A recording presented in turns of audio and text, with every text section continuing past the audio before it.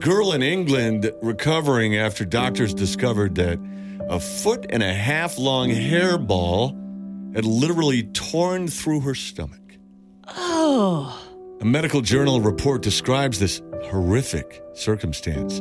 She has Rapunzel syndrome. Know what that is? Long hair. I don't know. She compulsively eats her own hair. Oh. Enough to amass a hairball called a trichotillomania something. That was 19 inches long, filling her entire stomach. She was taken to the hospital after she fainted a couple of times, and those fainting spells left her face bruised. Oh. But she was lucky she did survive. She was released 7 days following her procedure, and after a month, doctors reported she was progressing well with dietary advice and seeking a therapist. Now, am I a tool roller for calling her a tool? Maybe just, in a small way. She's obviously got issues, man. Stop eating your hair.